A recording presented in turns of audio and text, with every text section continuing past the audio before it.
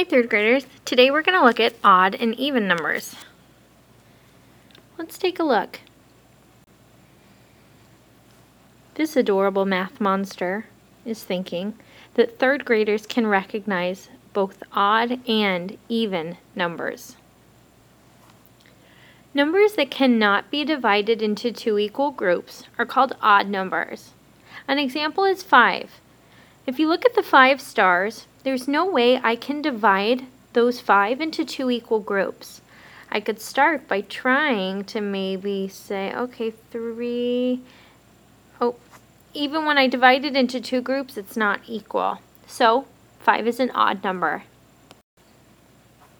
Now, numbers that can be divided into two equal groups are called even numbers.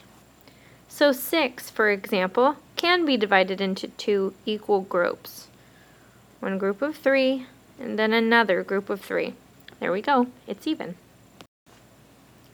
Let's take a look at numbers 1 through 12. Raise your hand if you see the first even number in this group. 2. How about the next one? 4. How about the next? Next. Next. Next. Can you see a pattern developing?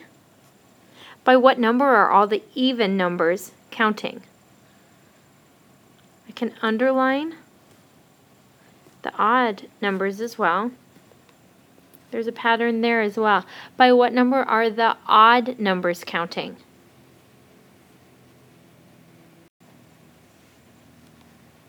To look a little bit further at this idea, if a group is divided in half,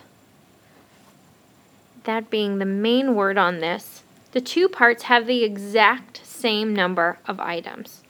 So let's look down here at our stars. 1, 2, 3, 4, 5, 6, 7, 8. Let's divide this group in half. Let's make two equal parts. Any idea on how many would go into each group?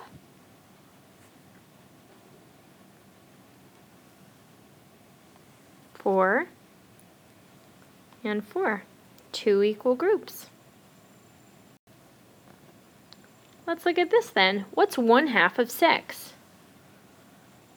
Well, I can divide 6 into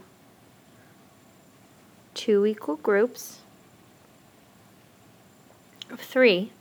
So 1/2, one of the halves has 1, 2, 3 in it. 1/2 of 6 is 3.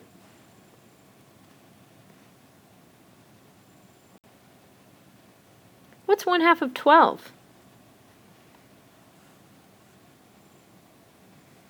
I can split this group into two equal groups just like this. So one of those halves, how many does that have in it?